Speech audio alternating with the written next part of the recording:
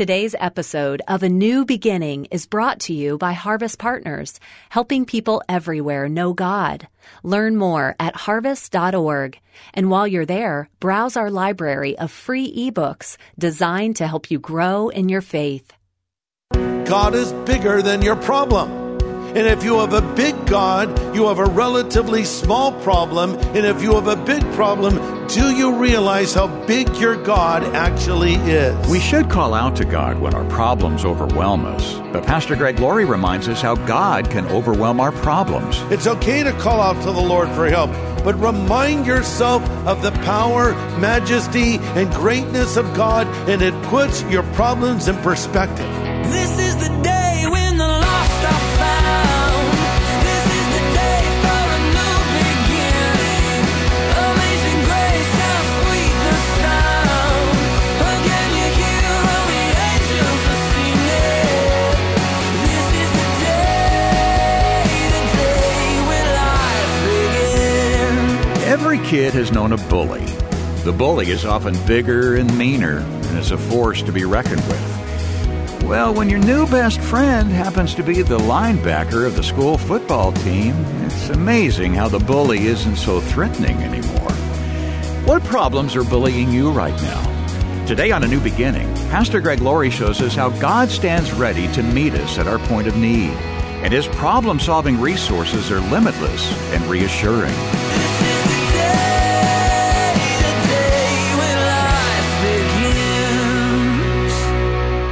You know, when a child is afraid of the dark, they need someone to reassure them. And the best thing to do is turn on the lights so they know there's actually not a monster under the bed, that there is no boogeyman, there is no threat to them. They need the reassuring words of an adult that can help them get a proper perspective. Well, in the same way, like little children, when we're frightened, when we're scared, we need the reassuring words of our Heavenly Father to help us in times of anxiety. So let's read some words from Scripture. John chapter 14, a very familiar passage, one that I really love. Jesus says, and let's get the context of who He was saying it to. He said this to His disciples in the upper room. This is after it had become known to them that He was going to be crucified, that He was going to be leaving them. So needless to say, they were very stressed. They were filled with fear and deep anxiety. So with that backdrop, Jesus says these words, "Let not your heart be troubled. You believe in God, believe also in me. In my Father's house are many mansions. If it were not so, I would have told you, I go to prepare a place for you. And if I go and prepare a place for you, I will come again and receive you to myself. That where I am, you know. And you may be there also. And where I go, you know, and the way, you know." We'll stop there. The word that Jesus uses here for troubled is a picturesque word. It means don't let your heart shudder. You ever had your heart shudder? Just really bad news. Something that just was a shock to your nervous system. He says, don't let your heart shudder. Jesus did not say, worry and get super stressed and mull over your problems. Rather, He said, don't be troubled. And hey, life is full of troubles. No matter how much money you make or where you live or what you do for a living, you'll never be able to create a trouble-free life. Job says in chapter 5, verse 7, people are born for trouble as readily as sparks fly up from a fire. I hate to break it to you, but it's always going to be something. It's always going to be something. Just when you get through that one conflict or that one difficulty or that one hardship or that one trial, hey, another one's coming. I don't say that to depress you. I say that to prepare you. So you understand that troubles may come and what you need to do when those troubles do come. There's big things that seem to overtake us and there's small, irritating things. But know this, while there are reasons to be troubled, there's a greater reason not to be. Jesus says in verse 10 from the New Living Translation, trust in God, trust also in me. In other words, Jesus is saying, look, I haven't brought you this far to abandon you now. I know what I'm doing, so I'm asking you to believe. I'm asking you to trust me. Here's something to consider. When I don't understand what is happening, fall back in what I do understand. Let me say that again and direct it toward you. When you don't understand what is happening, fall back in what you do understand. So what don't you understand? Well, whatever it is you're facing, whatever hardship, difficulty. Why, we ask. Okay, fall back on what you do understand. What do I know? Well, if I'm a Christian, I know my sin is forgiven, right? If I'm a Christian, I know that one day I'll go to heaven. If I'm a Christian, I know that God is in control of my life. And if I'm a Christian, I know that God loves me. And if I'm a believer, I know that all things work together for good to those that love God and are the called according to his purpose. So though I don't understand these circumstances, I'm going to fall back now on what I do understand. And I have found that when those what if questions start rolling through your mind, I like to go back to what I do understand, what I know is true. So here's something to consider. I love this little verse, so much packed into one verse of scripture. Luke 12:32. Jesus said, "Fear not, little flock, it is your Father's good pleasure to give to you the kingdom." We learn a lot from that verse. Number one, fear not, little flock. So my point is this: God is our shepherd and we are his sheep. You know, I don't know how much you know about sheep. I don't know a lot about them, but I've read some things and I've held them occasionally, but I'm not real familiar with them. But I know they're basically pretty defenseless creatures. Sheep don't bite. Sheep can't run very fast. Sheep don't even have claws. Honestly, a cat has more going on than the sheep does. We have this little cat that walks around our neighborhood. I actually like this cat. He's like the exception to cats for me because he's just kind of his own little cat. And he was standing in the middle of the street. Who does this? This cat. It's like, I'm going to sit here and I don't care. Everyone go around me. He's just sitting there. And a dog is yapping at him and kind of coming toward him. He's just like, come on, bring it on, you know? I thought, I like that cat. Cats have more going on than sheep because at least a cat can claw or a cat can climb a tree and run. But sheep, they're just like leg of lamb for the taking. They ought to just carry mint sauce around with them like, here I am. Eat me now. I'm delicious. Yeah, that's what a sheep is. A sheep is totally dependent on its shepherd. Why? Let's be kind and just put it this way delicately. They're really stupid. They run in flocks. They do what the other sheep do. They're easily frightened. They're skittish. And there have been more than one occasion where one sheep goes off a cliff and the other sheep follow him off the cliff. So no wonder the Bible says, we like sheep have gone astray. Big picture, you're defenseless. Big picture, you can't really defend yourself ultimately. You need the shepherd's care. That's why David was sitting around one day when he probably wrote Psalm 23. And, he was a musician as well as a warrior and ultimately a king. And he's maybe just kind of, strumming some chords, G, C, D, looking around. He's looking at his flock and he's saying, you know what? These sheep are dependent on me. And the Lord, he's my shepherd. I shall not want. He makes me to lie down in green pastures. He leads me beside the still waters. He restores my soul. He prepares a table for me in the presence of my enemies, and my cup runs over, and yea, goodness and mercy will follow me all the days of my life, and I'll dwell in the house of the Lord forever. And even though I go through the valley of the shadow of death, I will fear no evil because he's with me. That was the picture he was painting for us, that just as those sheep need me, I need God. Fear not, little flock. It is your Father's good pleasure to give you the kingdom. God is our shepherd and we are sheep. Number two, God is our Father who loves us and cares for us. Notice he says it's your Father's good pleasure to give you the kingdom. So why should I not be afraid? Because he is my shepherd watching over me, but he's also my Father caring for me. And I can approach him at any time with whatever is troubling me, and he will listen. But not everybody can call God Father. People will say today, well, I believe in the brotherhood of man, and we're all children of God, sons and daughters of God. Actually, that's not true at all. We're not all children of God.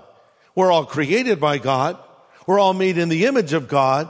and we're all separated from God by our sin. But the only way to become a child of God is you must be adopted into the family. And the Bible says, for as many as received him, he gave them the power to become sons of God. But once you believe in Jesus, you can call God Father. After Jesus died on the cross and rose again from the dead, he appeared to Mary Magdalene, and he says to her, don't cling to me. Some translations put it, don't touch me.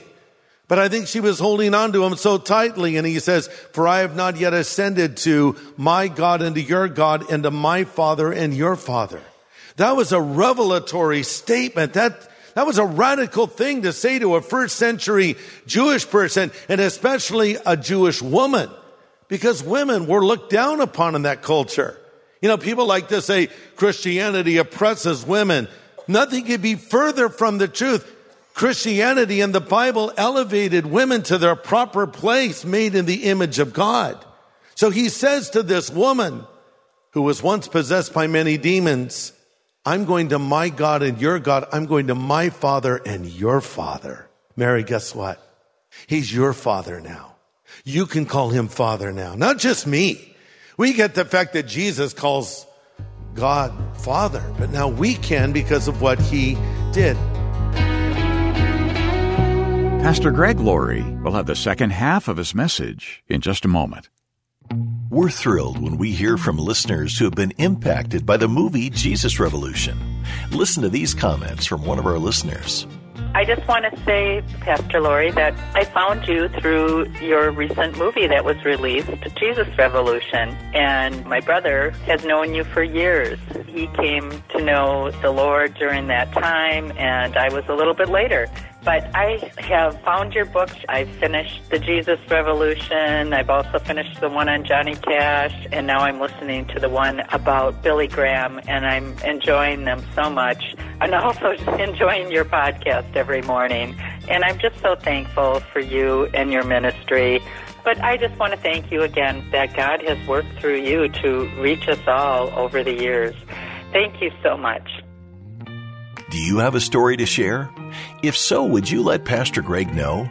Just drop him an email, greg@harvest.org. Again, that's greg@harvest.org. Well, today, Pastor Greg is pointing out how God's children have a special relationship with God the Father, and how that should bring us comfort during our times of worry. Calling God Father hits us in different ways, because a lot of it depends on what kind of an earthly father you had, right? I never had a father really growing up, so when I thought of God as Father, I just had a big blank. Like, I don't even know what that is to have a father.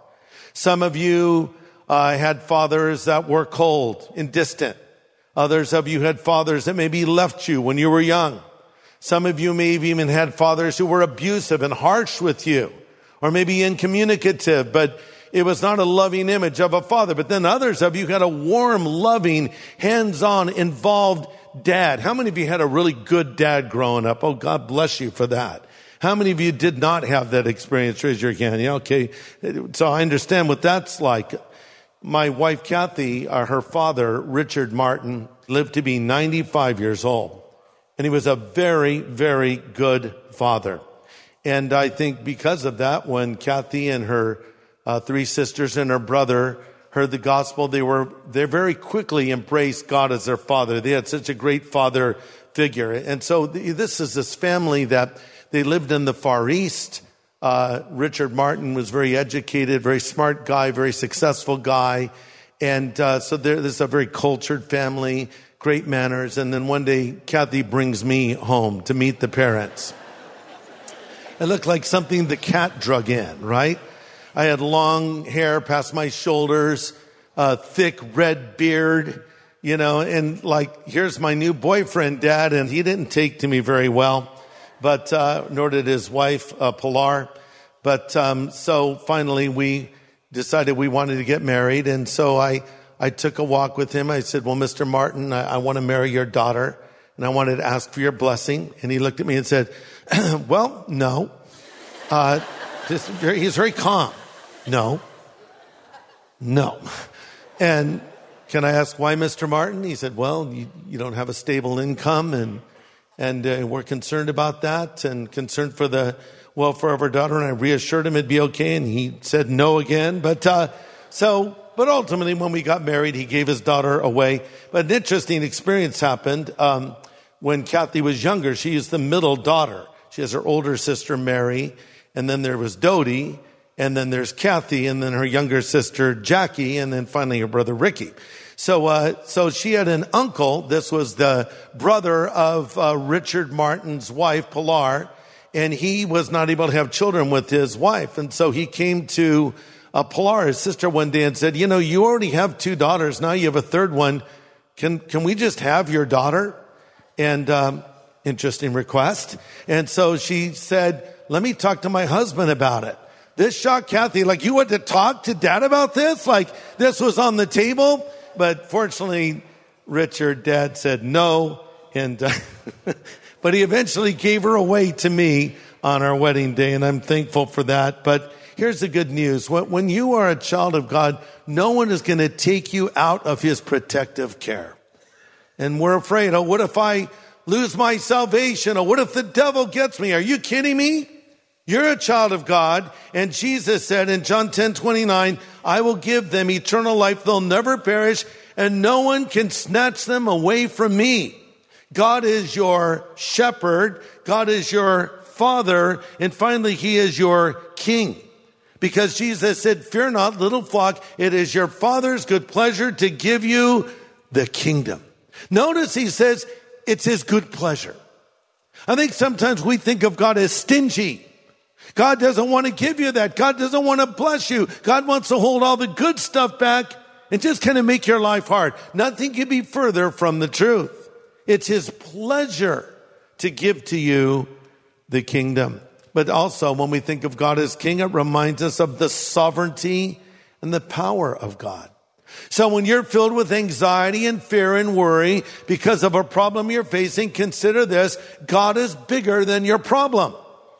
And if you have a big God, you have a relatively small problem. And if you have a big problem, do you realize how big your God actually is?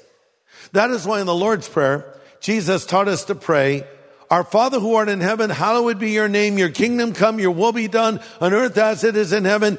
And then ultimately we get to the request, give us this day our daily bread.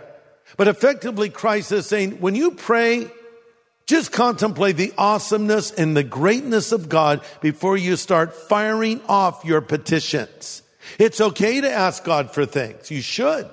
It's okay to call out to the Lord for help. But remind yourself of the power, majesty, and greatness of God, and it puts your problems in perspective. Have you ever wondered why, when you leave church, a lot of times you feel better than when you came in? The reason is because of amazing preaching by other pastors here at Harvest. No, I think the preaching plays into it, but I don't think it's any person. I think, what is it all about? I come in and what do I spend a good part of my time doing? Magnifying God. Magnifying God. And so as I'm thinking of God's glory and his power, and I'm sort of casting my problems aside, and I'm worshiping him, then I hear a message, hopefully, that reminds me of God's love and his sovereignty and his power and all those things I need to be reminded of. And I leave. And now I have the same problems leaving that I had coming in, but all of a sudden I don't see them in the same way. It's all about perspective, isn't it? And so he's your king who's in control of your life.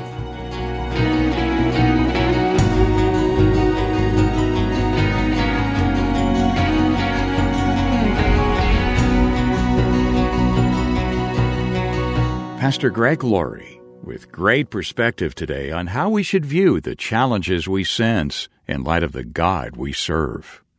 And there's more to come in this message here on A New Beginning called God's Answer to Fear, Anxiety, and Worry, Part 1. Well, Pastor Greg, we have a couple of special guests in the studio today. Yeah. One is familiar to us, sitting to your left, but the other you need to introduce to our audience. She's the author of a new book we're making available. Yes, I have next to me on each side 2 lovely ladies, my wife Kathy and Shannon Breen. And many of you probably know Shannon if you watch Fox News. Her program on the weekend is Fox News Sunday. Shannon is not only an accomplished journalist, but she's a very strong Christian and has written a number of books. So, Shannon, now, is this your fourth book in this series? This is. It's the third in this series, but my fourth overall. Okay, Yes. so tell me the titles of your other books. So, Finding the Bright Side is a personal collection of stories, some high points and difficult things that my husband and I have been through. Yes. The lovely and wonderful Sheldon, Yes. but about our faith through all those things. But then we have Women of the Bible Speak, Right. followed by Mothers and Daughters of the Bible Speak, and the brand new book is The Love Stories of the Bible Speak. And it's amazing because you cover so much ground. We would think love stories, more just the romantic stories, but it's really stories of romance, friendship, and faith. Some of the people you talk about, Adam and Eve, Samson and Delilah, Oh, boy. Mary and Joseph, Jonathan and David, a friendship there, Paul and his many friendships. You even talk about Job and his friends. So the overriding theme of your book is what? Well, what were we told that everything boils down to is loving God with all our heart, mind, spirit, Yes. and soul. And we've got to love our neighbors as ourselves. So he models perfect agape love, meaning it's all consuming, it's unconditional. We can't ever earn it. We can't ever get away from it. Yeah. And that's how we're called to love other people. So I think in looking at these relationships in the Bible, we see the good ways that's portrayed. We see some negative ways. And I think we can always learn from both kinds of examples. Give us an example of a good relationship and maybe what we might today call a toxic relationship. So we have Mary and Joseph, I think, is a Yes. good one. So often, and I've written in the past about from the perspective of Mary. I think many of us look at the Christmas story in her life. But I thought, let's write about Joseph this time. He is a man who is going along on this adventure. He was told by an angel what would happen. He had to be very selfless to say, I'm going to go ahead. True. I'm going to support Mary. I'm not going to shame her. I'm going to raise this child who's really not mine, but I'm raising the Savior of the world, the Messiah. And so he and Mary were in this together. And he had to, Joseph, sacrifice his life to be a loving, strong husband and father in the situation he didn't choose for himself. Yeah.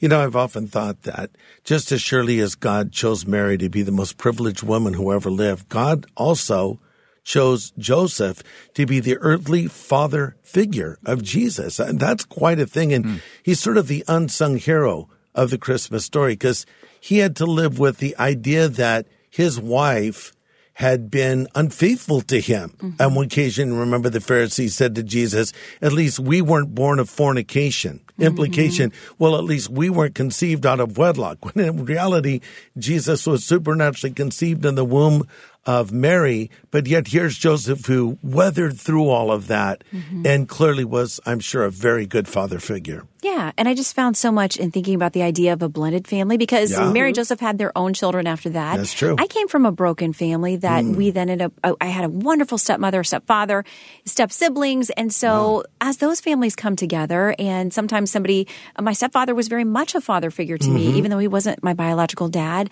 I was blessed really to have two amazing fathers. So I encourage people to think about the blending of families and how we step in for different responsibilities, just like Joseph did. Wow. So if you want to read more about this and other love stories and friendships of the Bible, for this month, we're offering for your gift of any size this new book, brand new book by Shannon Bream titled The Love Stories of the Bible Speak. Yeah, that's right. Not only would this be a welcome addition to your own collection of resources, what a great gift. It's a brand new book, and we'll be glad to send it to you to thank you for partnering with us to bring these daily studies your way. We're completely listener-supported. We don't have any large organizations covering all the costs. Now, it's listeners who appreciate Pastor Greg's insights and want to see them continue. So as you send your donation today, be sure to ask for The Love Stories of the Bible Speak by Shannon Bream. You can call us at 1-800-821-3300. That's a 24/7 phone number, 1-800-821-3300. Or go online to harvest.org. Are you receiving Pastor Greg's daily devotions? They're a great way to start your day with extra insight and inspiration. Sign up for his devotions today at harvest.org. Well, next time, Pastor Greg provides more helpful insight on keeping our eyes on the Lord when our fears and anxieties threaten to detour our walk of faith. Join us here on A New Beginning with pastor and Bible teacher Greg Laurie. The